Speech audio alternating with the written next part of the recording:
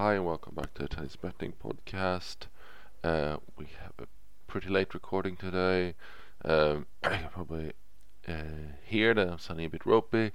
I've had COVID this week, so it's been a bit of a struggle to get out of bed in the morning. So today I decided to get a little bit extra rest, so that's why I missed probably half the day of matches, even though there isn't a bunch of value anyway around this time. A lot of challengers next week kick off qualifying today, but that means there's a lot of local wild cards that just don't have enough data to be playable, so not much happens anyway.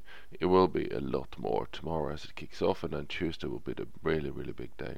Obviously we got plenty of other, I think the women have Stuttgart and the tournament over in Turkey as well, and on the men's side we have quite a bit as well, in Barcelona kicking off, Serbia kicking off, and 4 challenges I think. So busy week for sure.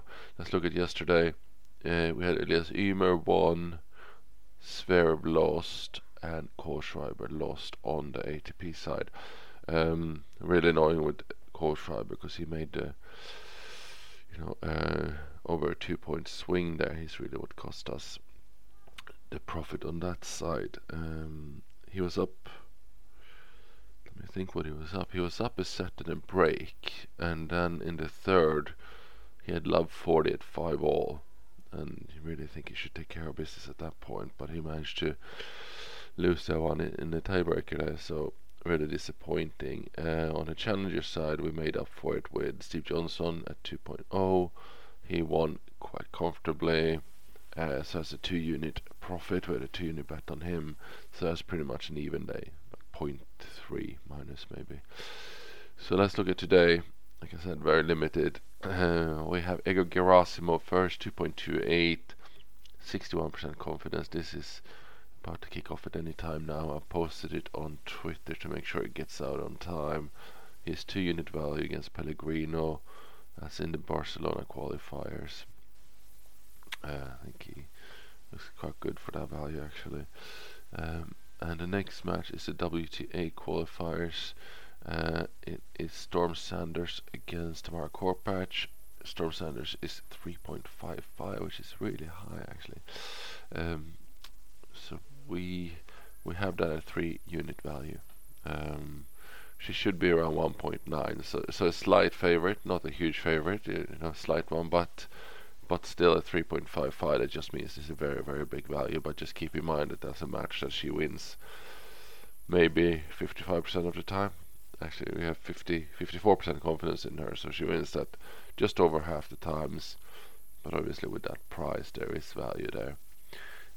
And then we have one challenger match as well. I think this is the challenger over in Mexico. It's another one in Mexico this upcoming week, and that is Mohamed Savat against Roberto Quiros. We get 3.0 on Savat, which is also very generous. He is 60%. We get 6% confidence in that result. That is a 3-unit bet. I guess the only word of warning there is this is challenger qualifier, so it is a pretty low standard of tournament in that sense, and a little bit of an unknown. But yeah, price wise that's really off. They got Quiros as a really big favorite when Savat should be a slight favorite, winning this about 6 out of 10 times. So that's it, just 3 matches. Should be back now tomorrow and Tuesday with some really big cards again, so let's hope we can finish this week on a high with these quite volatile high plays here that could really give us a boost. So let's hope for that, and good luck with these bets, and I will be back tomorrow. Thanks, bye.